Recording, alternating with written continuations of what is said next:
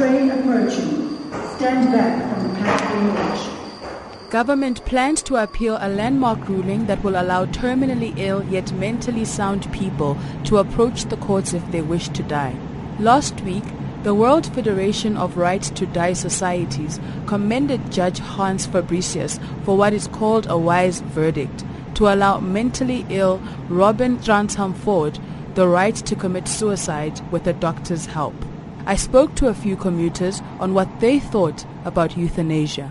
Well, I feel that everybody should be able to die in dignity, and you have rights and choices. And I think if you're in sane mind, you should be allowed to do that.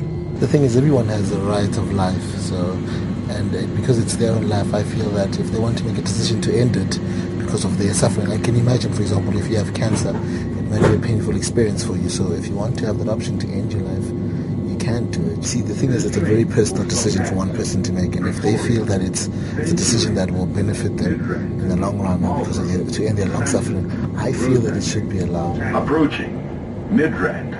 Attention please. Passengers for OR Tambo International Airport. Please change trains at Marlborough. This commuter feels it should be God who decides that one's work is done and not a doctor. I'm not against it, but you know what, my faith says that it's not over until God says so. So anything could happen. So for me to decide to terminate my life, then it means that then I've given up on God's ability or power to heal me. Approaching Johannesburg Park Station. Attention please. More passengers. Please leave the train. I am Apiwe Honono and I'm on the move again.